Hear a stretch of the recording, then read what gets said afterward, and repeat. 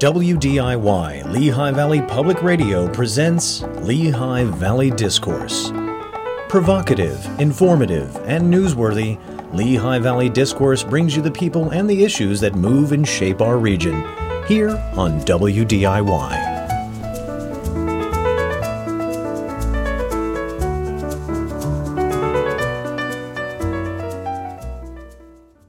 If it's 6 p.m. on Thursday, that means it's time for Lehigh Valley Discourse here on WDIY 88.1 FM and WDIY.org. I'm John Pierce, your host. Our engineer this evening, James Johnson, working the board for us. Well, today you are going to hear from 3 high schoolers and the impressive amount of information they have for us about history. Because these are contestants in the National History Day contest, the annual theme of this contest is usually a phrase ending with "in history." The theme frames students' research within a historical context. The theme is chosen for the broad application to world, national, or state history and its relevance to ancient history or to the more recent past. The 2020 theme was Breaking Barriers in History, and the 2021 theme was Communication in History, the Key to Understanding. For March 2022, the theme is Debate and Diplomacy in History. It gives you an idea of what they do with the History Day contest. The 3 students who are going to talk to us today, first is Matthew Keenan, and he's going to talk to us about the Silk Road. He's going way back in history. The second one is Eden Sendev, who is going to tell us about the history of presidential debates in this country. And the third one is Sophie Alahovich about the Cuban Missile Crisis. So let's get started with, first up at bat is Matt Keenan. He's a 9th grader at the Saucon Valley School District. So Matt, when you chose your topic, which is the Silk Road, you were an 8th grader, correct? Yes. And why did you pick this topic? I picked this topic because I thought it was a little bit unique, and I thought it was more interesting than the other options I came up with. Okay. Have you been interested in ancient history, particularly through the years? Yes, I have. I've always found it interesting, more like Western history than anything else. But I still thought, despite this, the Silk Road was interesting. Now, the Silk Road goes back how far? It goes back to even the 4th century AD. But in my project, I'm talking about the Silk Road during the 1400s. Okay, so we're talking Middle Ages. Does the Silk Road exist now? In a way, it does. Countries like China have been trying to remake it. Their project is called the Belt and Road Initiative, and their goal is to increase their influence of the region by connecting them to the Middle East and Eastern Europe. Interesting. Nowadays, we don't call it the Silk Road anymore, but as you're saying, it really does. It goes back to the Middle Ages, and we could say that it still exists today. The topic of History Day this year was Communication in History, the Key to Understanding. So what does the Silk Road have to do with this topic of communication? It connects in many ways. You had religion spreading on it, and you had information spreading on it as well through just traders from different regions bringing their culture and their ideas and joining them. In areas like the Middle East, this was especially common, where it was the center of everything, and it even brought the ideas of China to as far away as Europe and Italy. Right. What are the most important impacts of the Silk Road? I think what you've just mentioned, cultural impact, which is interesting because a lot of times we think of commerce as being products being brought from one country to another. But culture also plays a role. Yes, the culture of a lot of Muslim nations. This was a boom in Muslim religion and ideas. This was really a spring of the Muslim world.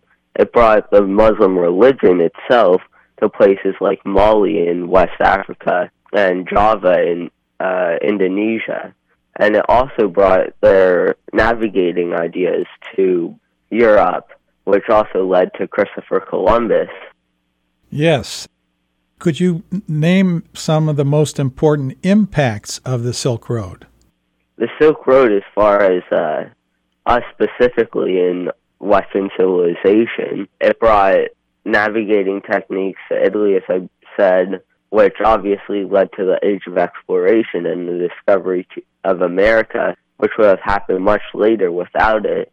And it also, in the Middle East, when the Ottomans took over Constantinople, they took a lot of the books there. And in the Middle East, for the several centuries between the fall of the Byzantines and the Renaissance, the Middle East kept on translating the Roman works and Greek works into many languages, which were, through the Silk Road, brought back to Italy and Spain, which led to a big boom in culture, which is known as the Renaissance.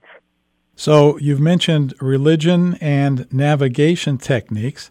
Who are a couple of these important people? One is Ibn Battuta, and the other is Marco Polo. Why are they important in the paper that you wrote for National History Day? They're important because they were pretty average people on the Silk Road, and they gave big insights, especially Ibn Battuta, into the world that they experienced. They both wrote several hundred-page books, and their books allowed us to see what actually was happening in all areas of the Silk Road.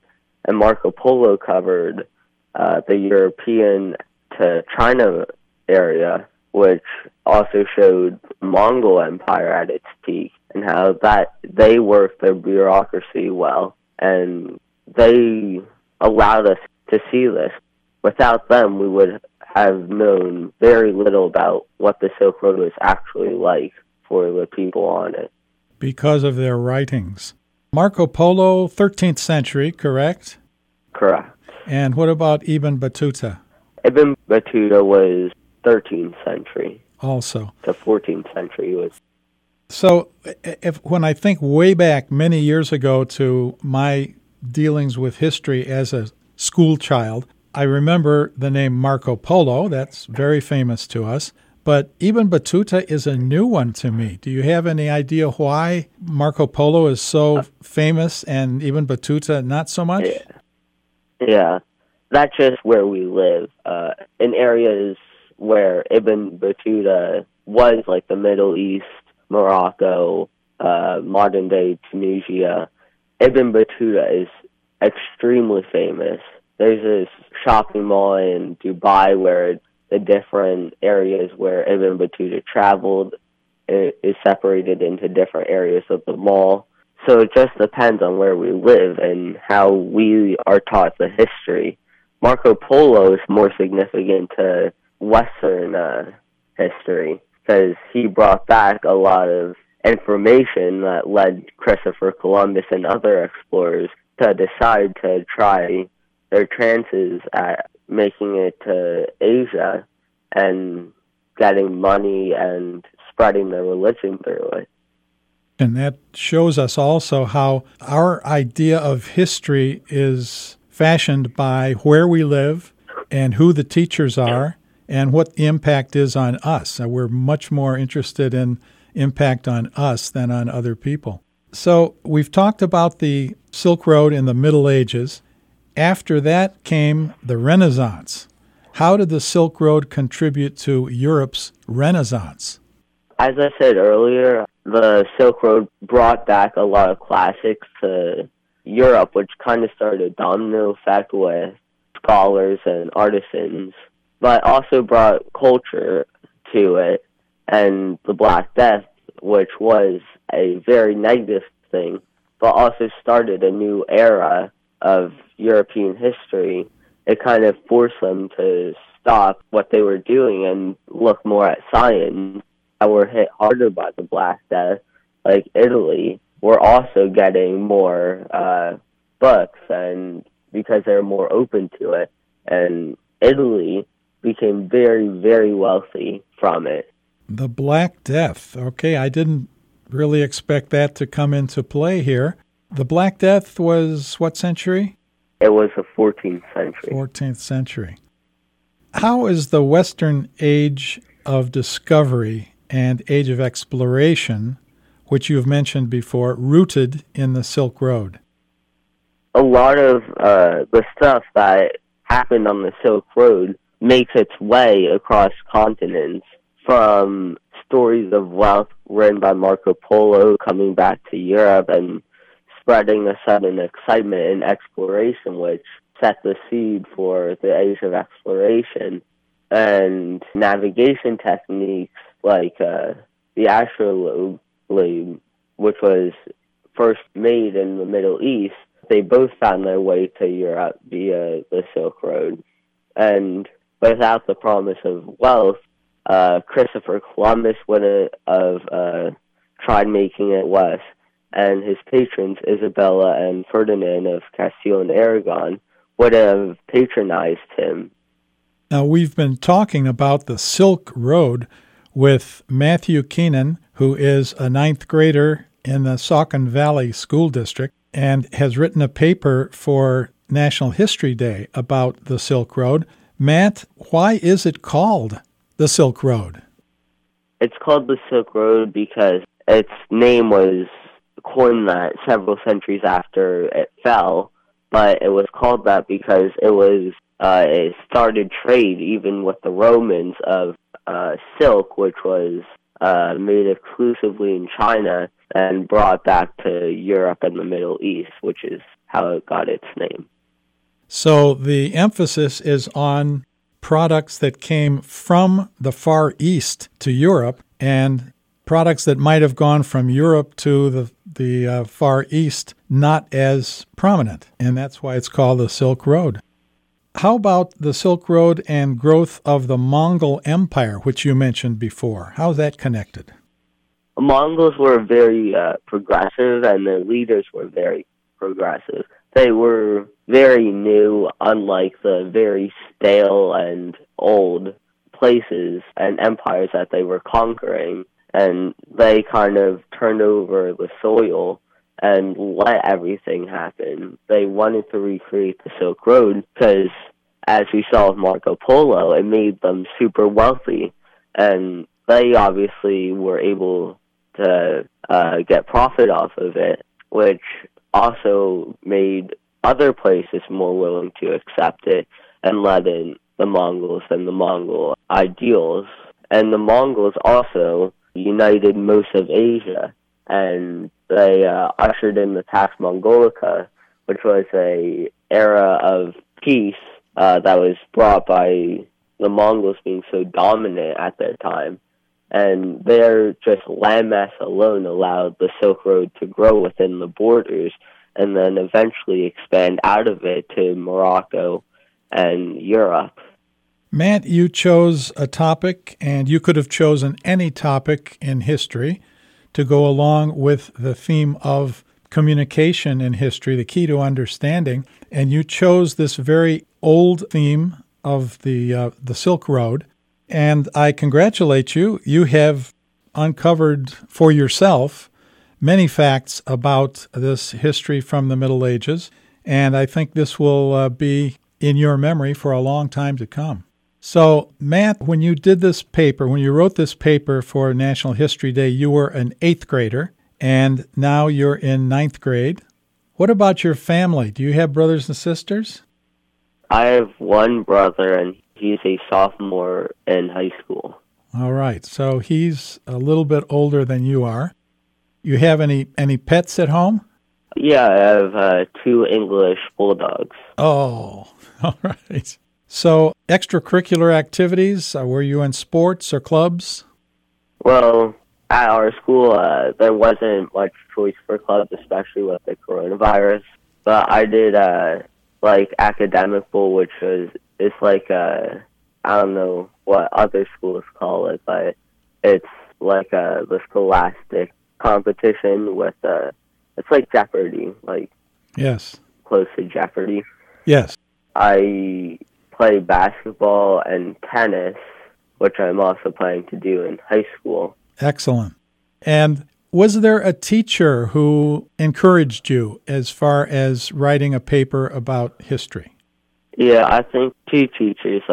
One teacher, Mr. Sarkozy, is my social studies teacher who organized our National History Day. And there's another teacher that helped me, Mrs. Salvatore, who's the literature teacher and English teacher at our school. Excellent. So 2 different disciplines. Well, shout out to them for encouraging you. How do you think you might use your passion for history in the future? To be honest, I'm not really sure. I haven't thought about it much, but the UN has always been interesting to me, but otherwise I'm not very sure. Right. It could be just a good hobby for you in the future. Well, we wish you well in high school, Matt. Thank you very much. You're welcome. This is Matthew Keenan, who wrote his paper about the Silk Road for National History Day. Stay with us. We will be back to talk about the history of presidential debates coming up next.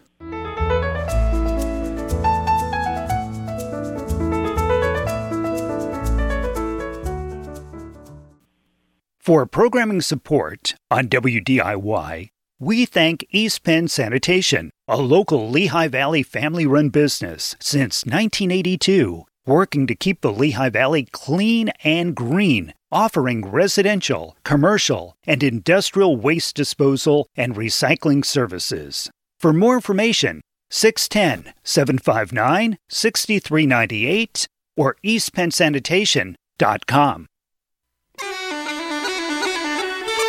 Celtic Fair, a celebration of Celtic music and culture, from its roots in Ireland, Scotland, Wales, Brittany, and Galicia, to its branches in Australia, Cape Breton, Canada, Chicago, New York, Philadelphia, and the Lehigh Valley. Music, interviews, and a weekly culture calendar, every Thursday from 7 to 9, here on WDIY.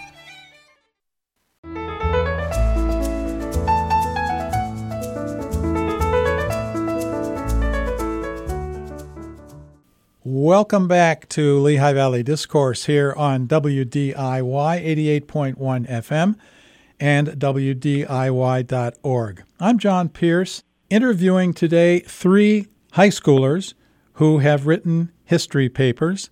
And now we're going on to the U.S. and history of presidential debates. And let me say this about History Day. The intentional selection of the theme for the National History Day contest is to provide an opportunity for students to push past the antiquated view of history as mere facts and dates and drill down into historical content to develop perspective and understanding. So it's National History Day. The contest was held in March, and our next guest, Eden Sendef, is an 8th grader in the Parkland School District. Eden, when you wrote your paper, you were a 7th grader, correct? Yeah, I was. And now you're an 8th grader. Are you moving into high school at this point? No, my middle school is 6th through 8th grade, Right. So I'll still be in middle school. Middle school. And let us go right to your topic, which is the history of presidential debates. What do you think drew you to this particular topic? Well, what drew me to the topic is I was watching the debates, the 2020 debates, and I just thought they were interesting, and I wonder how they work and what was their history. General interest in history, and also then politics, correct? Yeah. So let's talk about one of the points that you make in your paper. I thought it really interesting. differences between verbal and nonverbal communication. Now, here on the radio, we're able to do only verbal communication, right? Yeah. Well, the differences between the verbal and non-verbal communication are quite distinct. With verbal communication, you are using your words to communicate. So basically, you're using your voice. But with non-verbal communication, you're using your body to speak, so body language. So the way your eyes are moving, your stance, your facial expressions. So those are interesting or important in presidential debates if you can be in the audience and see it live or watch it on television. Yeah, that is true. But on the radio, different. So you talk about the pre-classical era. What defines the pre-classical era?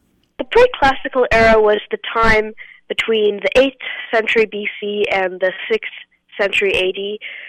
It was a Greco-Roman era. Why are we talking about that as far as presidential debates are concerned? Well, debates trace back to Athens, where the very first debates, I believe, were in Athens. And Athens was one of the earliest democracies who used debating as a way to solve issues in government. Right. Yes. And obviously, all of the audience would be right there on the spot. Yeah. No radio, no TV, no way to hear the debates except to go to them in person. Yeah. I think it's a lot of fun just to remember, or try, not to remember, but to try to imagine what it would have been like to live in that ancient time and be invited to go to hear that there was going to be a debate. And educated people loved those debates. Well, the thing is, I would probably not have been able to go because I was a woman, and only citizens were allowed to be part of the government. And you could not be a citizen if you weren't male, or if you were a slave, or if you were a woman. So I would not have been able to attend, which is quite sad. Yes, well, from a 21st century point of view, correct. And what a difference between them and us. What are some of the major topics discussed during debates? Now we're going to skip up to the Renaissance for this one. Well, most of the debates in the Renaissance occurred within the Christian church because the church held a lot of power and influence over the world at that time. Well, mostly in Europe. These debates mostly focused on theological questions, while others touched on important topics such as individualism, rationalism, secularism, and humanism, which were very important ideas at the time, I believe. Right. So that's a change from your basic topic, which is political debates. Back in the Renaissance, they were interested more in theological questions. Yes. And obviously, as you said, the church holding great influence over everything that was going on in society at that time. So you mentioned in your paper something about debates at Oxford University in England. What were they about? Well, most of the debates were quite straightforward. Yeah, you mentioned Queen Elizabeth I attending. Yeah, that's it. Well, Queen Elizabeth mostly attended debates at Oxford to assert herself into the male world of higher education. And the debates at Oxford are not quite, during that time period, are not quite well documented. But I believe one that I found funny in a topic that I found funny in an article was whether you should eat larger amounts of food at dinner or at lunch. Oh, wow. What an interesting thing for a debate at Oxford University, huh? Yeah. Did you find an answer to that question? No, I really did not. It was quite hard. I searched for quite a long time, and I could not find an answer to that question. Interesting. Mostly Europeans eat more food at noontime or 1 o'clock or so, and not so much at supper time, whereas we do the opposite. I don't know how that happened that in the U.S., as so many of us came from Europe, that we would change that habit. Now let's skip over the Atlantic Ocean and come to the U.S. and talk about debates that are quite famous back in the era of the Civil War, which were the Lincoln-Douglas debates. Why were they important? Well, these debates were quite important because they touched on topics that were important to the public, and also because they gave a boost to Abraham Lincoln's political career by putting him in the spotlight for a while. Right. There were maybe 7 of those debates, I believe. Yes, there were 7. Okay. And one of them would have been slavery and whether it should be spread in states that were just forming or not. And that became a big issue, of course, for the Civil War. What was the first presidential debate to be broadcast in the United States? Well, first presidential debate to be broadcasted in the United States was through radio, and that was the Dewey-Stassen debate in 1948, which I believe was actually the only debate to ever focus on one topic, and that was communism. Yes, I believe. Yes, in that time, that was the big topic for sure. 1948, the Second World War had ended only a few years before that, and it was the USSR was up and running and going to last until about 1990. So that was a fairly long run, at least in our lifetime. Jeez. And that was the big topic at the time, right? And that was the Truman-Stassen debate. I think it was Dewey-Stassen. Dewey-Stassen. Yes, Dewey was the presidential nominee who lost to Truman then. During the Kennedy versus Nixon debates of 1960, why did the audience not agree to who exactly won the debate? Well, that is actually really interesting because the 1960 debate of Kennedy versus Nixon was the first time that a presidential debate had ever been broadcasted through television. And so the people who watched Nixon who heard Nixon over the radio thought he had won because he had a really steady voice. But those who watched him on television, he was quite fidgety and nervous, and the opposite was, and Kennedy was the opposite. So those who watched him on the television thought he won because he was completely calm, while those who heard him on the radio thought he lost because his voice was really nervous. And this is Kennedy you're talking about. Yeah. I remember those debates very well.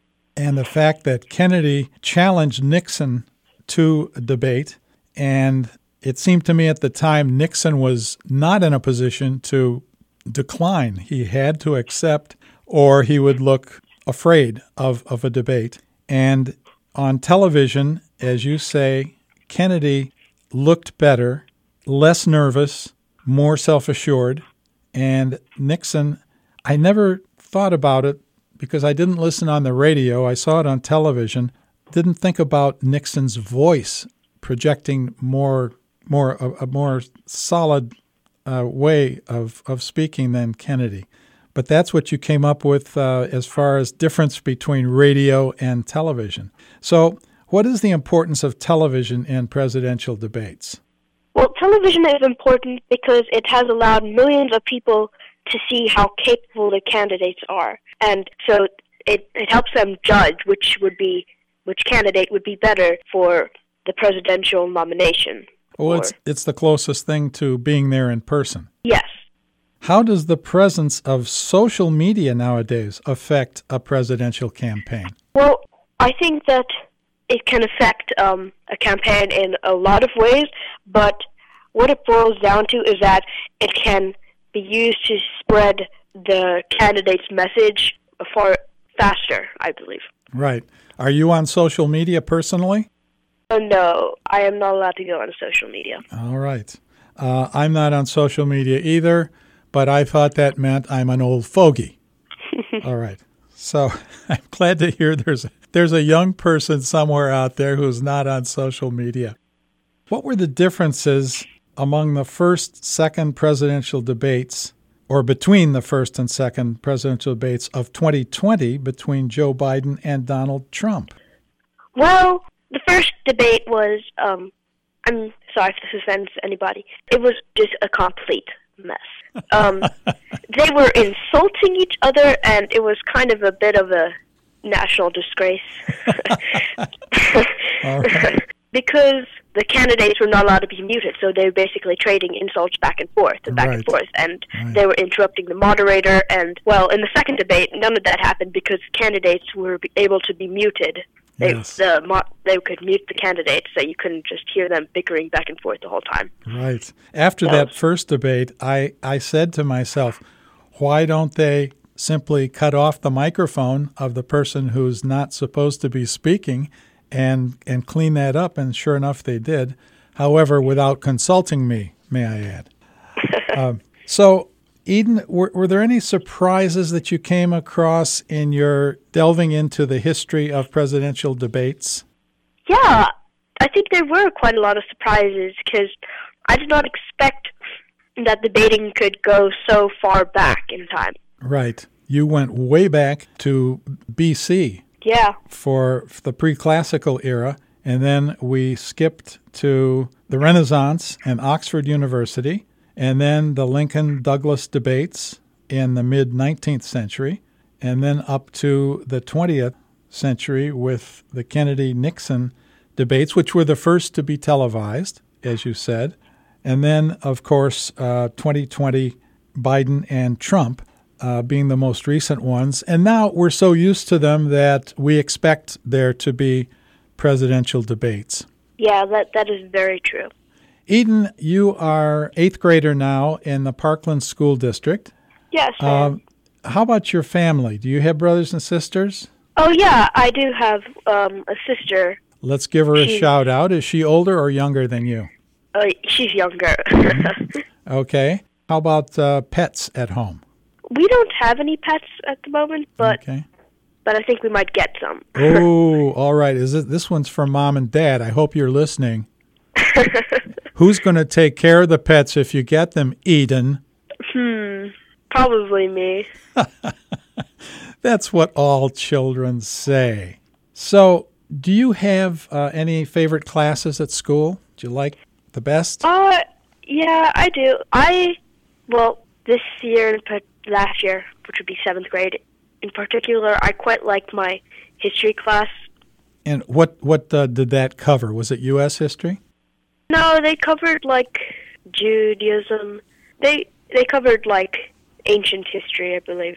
Mm-hmm.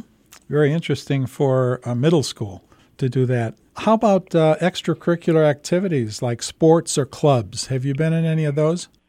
Well, not for the school, but I have done martial arts for a while. Oh, interesting.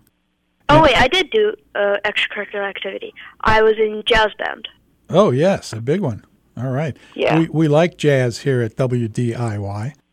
Do you have a certain passion for history? Might this follow up in the future?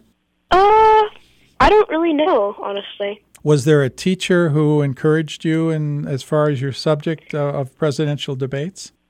Yeah.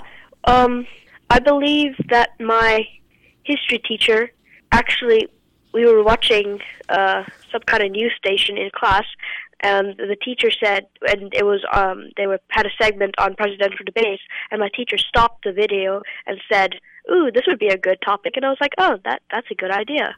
So Good. I chose presidential debates. Good as my for your topic. teacher. What's the teacher's name? Daniel Helfrich.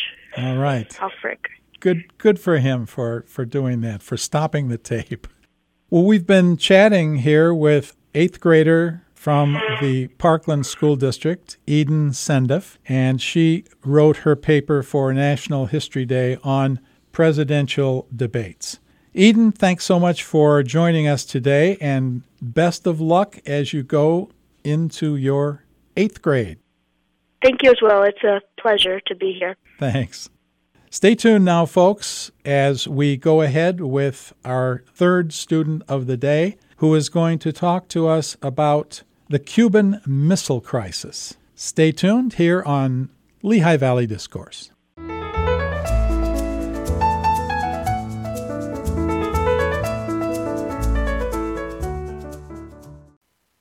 Spread the word about your business or organization to a well-informed audience. Become an underwriter with WDIY. Our lineup of NPR News and locally produced programs reaches thousands of engaged listeners in the Lehigh Valley and beyond. Underwriting on WDIY is an affordable and effective way to provide information about your product and services to people who care. To learn more about underwriting opportunities, 610-694-8100, extension 6, or WDIY.org. Galactic Travels brings you hour-long soundscapes of electronic, ambient, and space music. That's Thursday night at 11, right here on WDIY Allentown, Lehigh Valley Public Radio, 88.1 FM and WDIY.org. Many choices, real voices.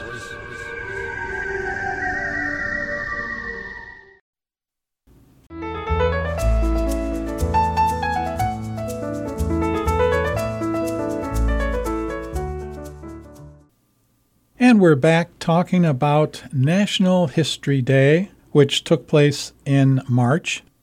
Students 6th through 12th grades, either individually or as a group, can submit a project from one of the following categories: a paper, exhibit, performance, documentary, or website. The 3 students with whom I'm speaking today have chosen to write a paper. After reviewing the year's theme and choosing a topic, the student gathers primary and secondary sources pertaining to the research. All sources need to be clearly cited in the annotated bibliography that is required for all projects. This sounds like a very serious endeavor, Sophie.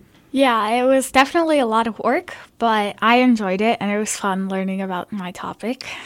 This is Sophie Elahovich, who is a 9th grader in the Parkland School District, and her topic is the Cuban Missile Crisis. What can you tell us, Sophie, about the Cold War? Well, the Cold War never involved fighting, but it was an arms race of epic proportions between 2 superpowers, the United States and the Soviet Union. It was a political war, and it never resulted in fighting, but it definitely came close. Close was the Cuban Missile Crisis. Communication between the United States, Soviet Union, and Cuba led to the installation of Soviet nuclear missiles in Cuba, a naval blockade of Cuba, and the eventual removal of the weapons in the 1962 Cuban Missile Crisis. It was the nearest the world has come to nuclear war. Wow. Yes, very frightening at the time. Yeah. I can tell you. What Sophie just said was a paragraph from her paper to give you listeners a flavor of how papers are written for the National History Day contest. Sophie, tell us a little bit about the alliance between Khrushchev and Castro. How did that come about and what did it lead to? Well, the United States and the Soviet Union did not have good relations when Fidel Castro seized power in 1959 as part of the Cuban Revolution. After Castro came to power, the United States stopped trading with Cuba. It kind of became the enemy of my enemy is my friend situation because in 1960, the Soviet Union began trading its oil for Cuba's sugar, essentially replacing the U.S. Eventually, this led to the Soviet Union giving Cuba military equipment as well. Finally, Khrushchev and Castro formed an alliance while they were in, ironically enough, New York. Oh, interesting. I didn't realize that happened in New York. The United States attacked Cuba in the Bay of Pigs attack. What was the result of that? Well, in April 1961, America invaded Cuba in the Bay of Pigs attack, as you said. The U.S. was trying to oust Castro, and the CIA planned the attack. They trained 1,400 Cubans who had fled Cuba after Castro came to power and used them to attack Cuba. However, the attack completely failed because the Cuban exiles were outnumbered by Castro's troops. The Cuban exiles surrendered after less than 24 hours of fighting. This left Castro triumphant and President Kennedy completely shamed by the incompetent and ineffective attack. Exactly. How I remember. The United States also executed Operation Mongoose. What was that, and what did it entail? Well, after the failed Bay of Pigs attack, Castro announced to the world that he was a Marxist-Leninist, aka a communist. He declared that Cuba was now a communist nation. Obviously, many people, including the U.S. government, had thought this before, but now Castro was admitting it, proving it. The U.S. definitely still wanted Castro out of government. So, Kennedy authorized Operation Mongoose. Operation Mongoose was an espionage campaign. The CIA executed 6,000 acts of sabotage against the Cuban government. These actions made Castro nervous. He knew the U.S. wanted him either removed from Cuba or dead. He turned to Khrushchev, who was also anxious because if Castro lost to the U.S., he would look powerless. So Khrushchev had the idea to put missiles in Cuba. He thought that if he put nuclear missiles in Cuba without the U.S. knowing, they could protect Cuba and balance out U.S. missiles in Turkey near Moscow. He believed that when the U.S. discovered the weapons, it would be too late since they were already there. Castro agreed, and that's how the Cuban Missile Crisis began. Wow. And I remember very well that I was an undergraduate student at the University of Michigan at the time, and it's the one time in all of my years of schooling when I went to a professor and said, I'm afraid. Yeah. What is going to happen here? Because we were on the brink of nuclear war, weren't we? Yeah. I was obviously not alive back then, but I can imagine that must have been terrifying. It was. Especially because as a citizen and not someone in government, you didn't really have any power. There wasn't anything you could do. Only really the president and some select others. Right, and we didn't know whom to trust at that time. What would Khrushchev do? What would Castro do? And their alliance. The USSR provided military aid to Cuba in 6 groups, which I didn't know. What were these 6 groups? Well, first was common weapons like tanks and artillery. Second was defensive missiles. Third was protection for those missiles. Fourth was advanced aircraft. Fifth was medium-range ballistic missiles called MRBMs. And sixth was intermediate-range ballistic missiles called IRBMs. Different types of missiles were placed by the USSR in Cuba, as you say. What was the difference between the medium-range ballistic missiles and intermediate-range ballistic missiles? Well, the only real difference between them was their range. Medium-range ballistic missiles had a smaller range from 1,000 to 3,000 kilometers. Intermediate-range ballistic missiles had a larger range from 3,000 to 5,000 kilometers.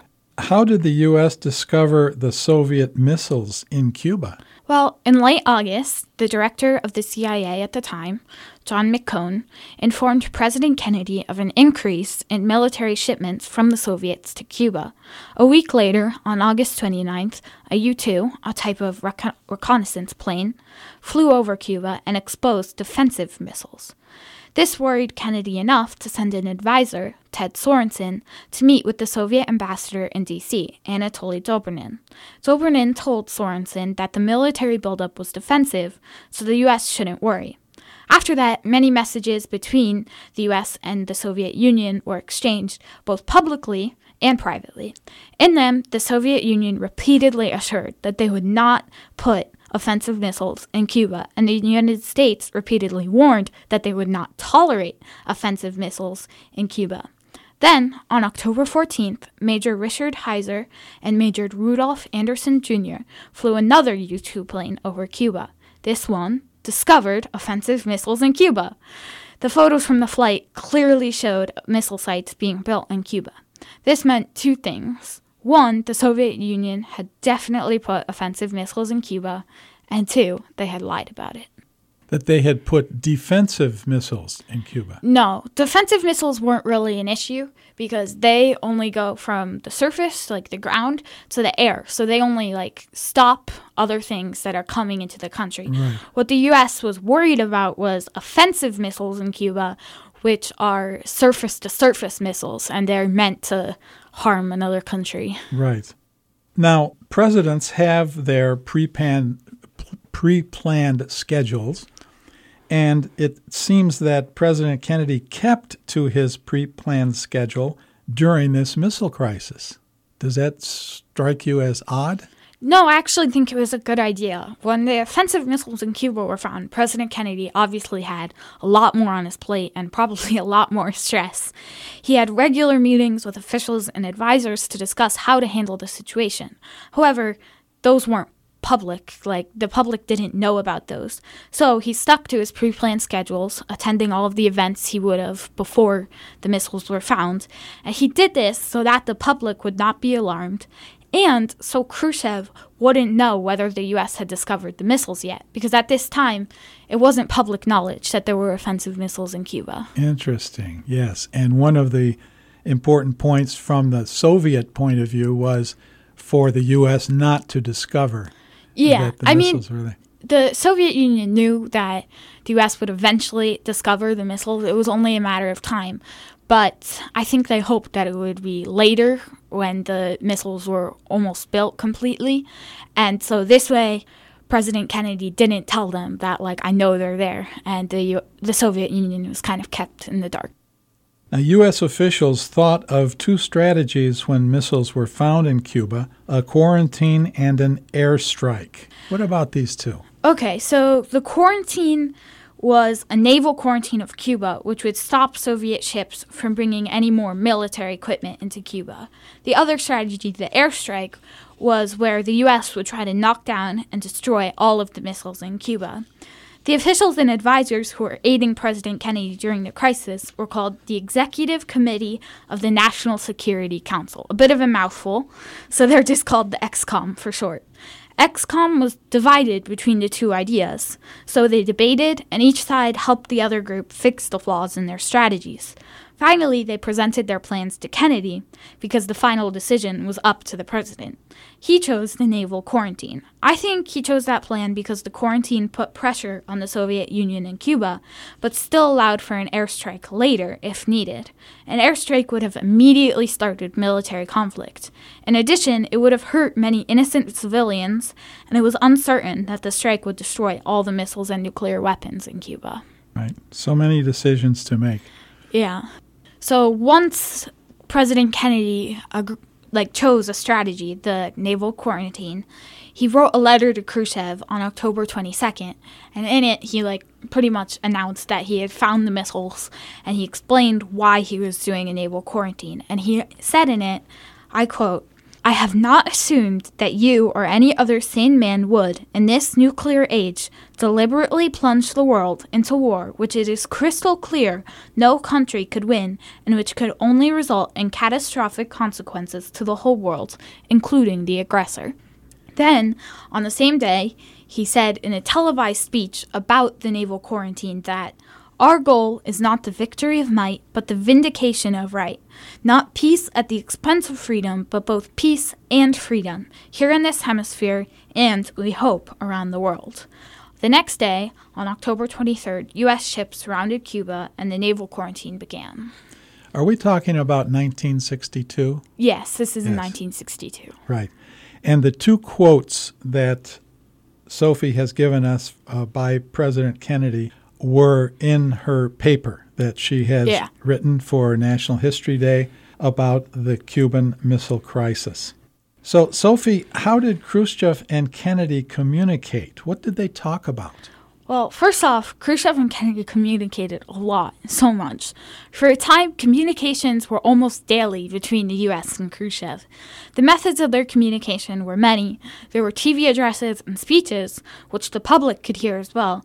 There were also radio communications, letters between the two leaders, and meetings between representatives for both countries. In fact, Robert Kennedy, the president's brother, and Anatoly Dobrynin, a Soviet ambassador, met and in other ways communicated multiple times. In all of these interactions, the two sides were debating, discussing, and bargaining. For example, the first quote that I read before was in a letter from Kennedy to Khrushchev. He was explaining his thoughts on how Khrushchev had put missiles in Cuba. The second quote was from a televised speech by Kennedy. He explained the reasoning behind the naval quarantine of Cuba. Afterwards, Khrushchev wrote him a letter in return, in which he explained his thoughts on the naval quarantine, which were much different than Kennedy's.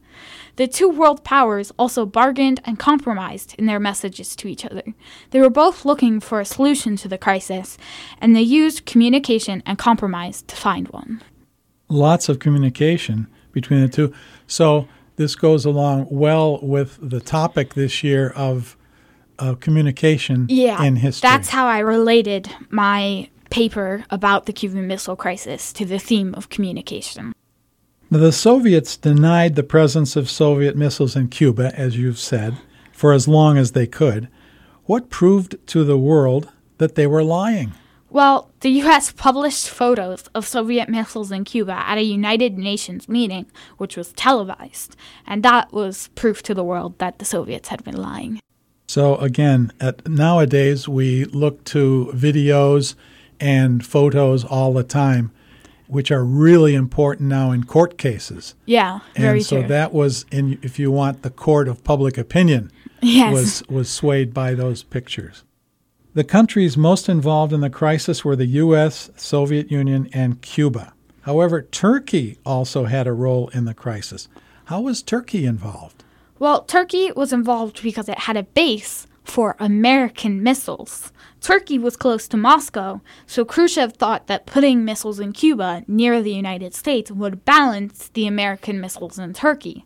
The removal of the missiles in Turkey also played a role in the compromise between the Soviet Union and the United States. So what compromise did the U.S. and USSR reach? Well, Khrushchev wrote to President Kennedy on October 26th with the first draft, of the compromise. The Soviets would remove the missiles from Cuba if the U.S. would end the naval blockade and agree not to invade Cuba. Khrushchev later added that he wanted the American missiles in Turkey removed as part of the deal. President Kennedy agreed to remove the missiles in Turkey in secret without the public knowing. Khrushchev agreed to this, and that was the final compromise to which both sides agreed. America's no-invasion promise was actually nullified later when Castro wouldn't allow the UN to monitor the missile removal, but it didn't matter, and the U.S. didn't invade Cuba anyway. And of course, the removal of American missiles in Turkey was later declassified, which is why I know about it now. Well, how did this compromise affect Cuba? Well, the biggest thing was obviously that the missiles in Cuba were removed. They were gone. When Khrushchev had the missiles removed, Fidel Castro was furious. He felt abandoned, I think. The Soviet Union just took away the weapons that had given Castro's country some protection. He felt like the Soviet Union had just given up. But there was nothing Castro could do about it because even though the missiles were in Cuba, they were still Soviet missiles. What is the history of the travel ban between the U.S. and Cuba? Following the Cuban Missile Crisis, President Kennedy prohibited travel to Cuba by Americans. In 1977, America lifted its Cuban travel ban, but it was reinstated in 1982. President Obama eased travel restrictions in 2009 and eased the economic embargo in 2016. In 2017, President Trump reinstated travel and business restrictions. It's kind of back and forth. It is, and for 50 years. Yeah. We've been dealing with is it safe or is it possible to go to Cuba? Yeah. Sometimes it's been that you would have to travel from here to Mexico first and then to Cuba. So it changes as the years go on. Are there any positive effects as a result of the Cuban Missile Crisis? I think there were some positive effects. Afterwards, the U.S. and the Soviet Union made efforts to improve their relationship, and the world realized what a threat to peace nuclear weapons were, and still are. Kennedy asked for tolerance toward the Soviet Union in 1963. Soon after, the U.S., Soviet Union, and Great Britain signed the Limited Test Ban Treaty, which limited nuclear testing. The tensions of the Cold War relaxed in the 1970s, and the United States and Soviet Union had the Strategic Arms Limitation talks. In 1987, the Soviet Union and the U.S. both signed the Intermediate Range Nuclear Forces Treaty. And finally, in 1991, the Cold War ended. I think this all happened kind of as a result of the Cuban Missile Crisis. Because I think something that's important to understand was that when Khrushchev put missiles in Cuba, he wasn't trying to start a nuclear war. He said later that he did not want to start a nuclear war. But it almost did. And so after that, I think both countries and people around the world, too, realized that we have to be really, really careful with nuclear weapons. Great point. Now let's think about your perception of the crisis. Has it changed from before you wrote your paper for National History Day and now? Well, when I decided to do a project on this topic, I had no idea about it. I did not know the first thing about the Cuban Missile Crisis. When I skimmed the Wikipedia page to get a general idea of what it was about, my first question to my parents was, who's Fidel Castro? That was the starting point. And so I think that I've come a long way, and I've definitely learned a lot. My biggest change of perception on the crisis was when I realized that there were a lot of sides to the same story. So many things happened. I mostly studied how the U.S. handled the crisis, but as I read and learned more, I realized that discussions, meetings, and debates just as intense must have happened in the Soviet Union and probably Cuba as well. It was a real-life example of how people in different situations could see the same thing in opposite ways. Khrushchev and Castro saw putting missiles in Cuba as a form of protection. They thought it was a good idea. Meanwhile, President Kennedy thought it was crazy. He thought that it might start a nuclear war. Khrushchev hated the naval barricade of Cuba that the United States used. He compared it to an ultimatum and said that if the Soviet Union did the same thing to the U.S., we would be outraged. Meanwhile, President Kennedy thought it was the best option, the best idea in a bad situation. He thought he was defending peace and freedom. Even when Khrushchev and Kennedy both agreed to remove the missiles, Castro was furious. Who was right in these situations? That depends on who you ask. I know who I think was right. I know how I feel about what happens. But no doubt there are others who feel differently, who think that I'm wrong. That's why communication is so important. Everyone has different perspectives, different opinions. We need communication so we can bridge those different points of view and find a way to agree. Even if we can't agree, we have to find a way to live with each other, to coexist, to find a compromise. And that is what communication is for. We need communication to find compromise. And Sophie, very nicely, you have brought us back to the topic this year from National History Day, and that is communication in history, the key to understanding. You've covered that very nicely. Thank you. Now, let me remind you that the topic for March of 2022 is debate and diplomacy in history. You're probably already thinking about what you're going to write for that. Yeah, I have started thinking about it. I'm not quite sure what I want to do with it yet. I think it's nice to take a little break. I've been working hard on this project for a long time. So I've been taking a month off, I think, like the summer so far. I haven't really thought about it too much, but it's definitely been at the back of my mind. I'm excited to do it again. You do have a passion for history. Yeah, I think I definitely like history. I love learning about it. I also really like ancient history, too. I love reading Greek myths and learning about that, so that's great. I also really, really love to write. So I'm thinking of one day being a writer. I prefer writing fiction, but writing nonfiction has been pretty good so far, too. So it makes sense that you choose to write a paper for History Day instead of one of the other projects that you could have chosen. Yes. This is Sophie Elahovich, who has enlightened us about the Cuban Missile Crisis. It brings back many memories to me, and most of them not good. But I'm glad you mentioned what you think are some positive outcomes from this. Mrs. Elahovich is here with us. What would you say about your family? Is Sophie your star of the family? Do you have other children? Everyone has their role. That's all about balance. So Sophie, we're incredibly proud of her, and she's very driven and so bright. Obviously communication is a strength of hers as well. And then we also have her younger brother, Noah. So we want to give a shout out to him. He keeps us all balanced. And my younger brother, Noah, is great. I love him more than anything else in the world. Way to go. He makes us all laugh and not take life so seriously.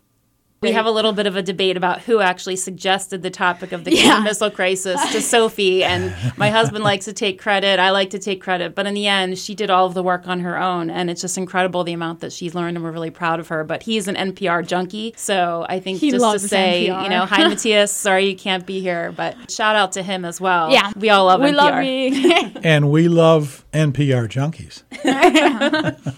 Sophie, thanks so much for coming by our microphones here at WDIY. Your first time here, right? That's correct. I had a great time. Thank you for having me. You're so welcome. And, dear listeners, thank you for tuning in. I'm John Pierce, your host. On the board, working the magic for us over there is James Johnson. And we want to leave you with one last thought. Sophie? Remember to be gentle with your neighbor.